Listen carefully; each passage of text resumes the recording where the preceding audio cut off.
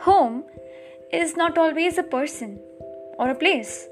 Sometimes it's a feeling, like the kind of warmth your mother's arms radiate, like the kind of butterflies you feel when you think about someone, or sometimes the nostalgia that resides within your heart whenever you look at your childhood pictures.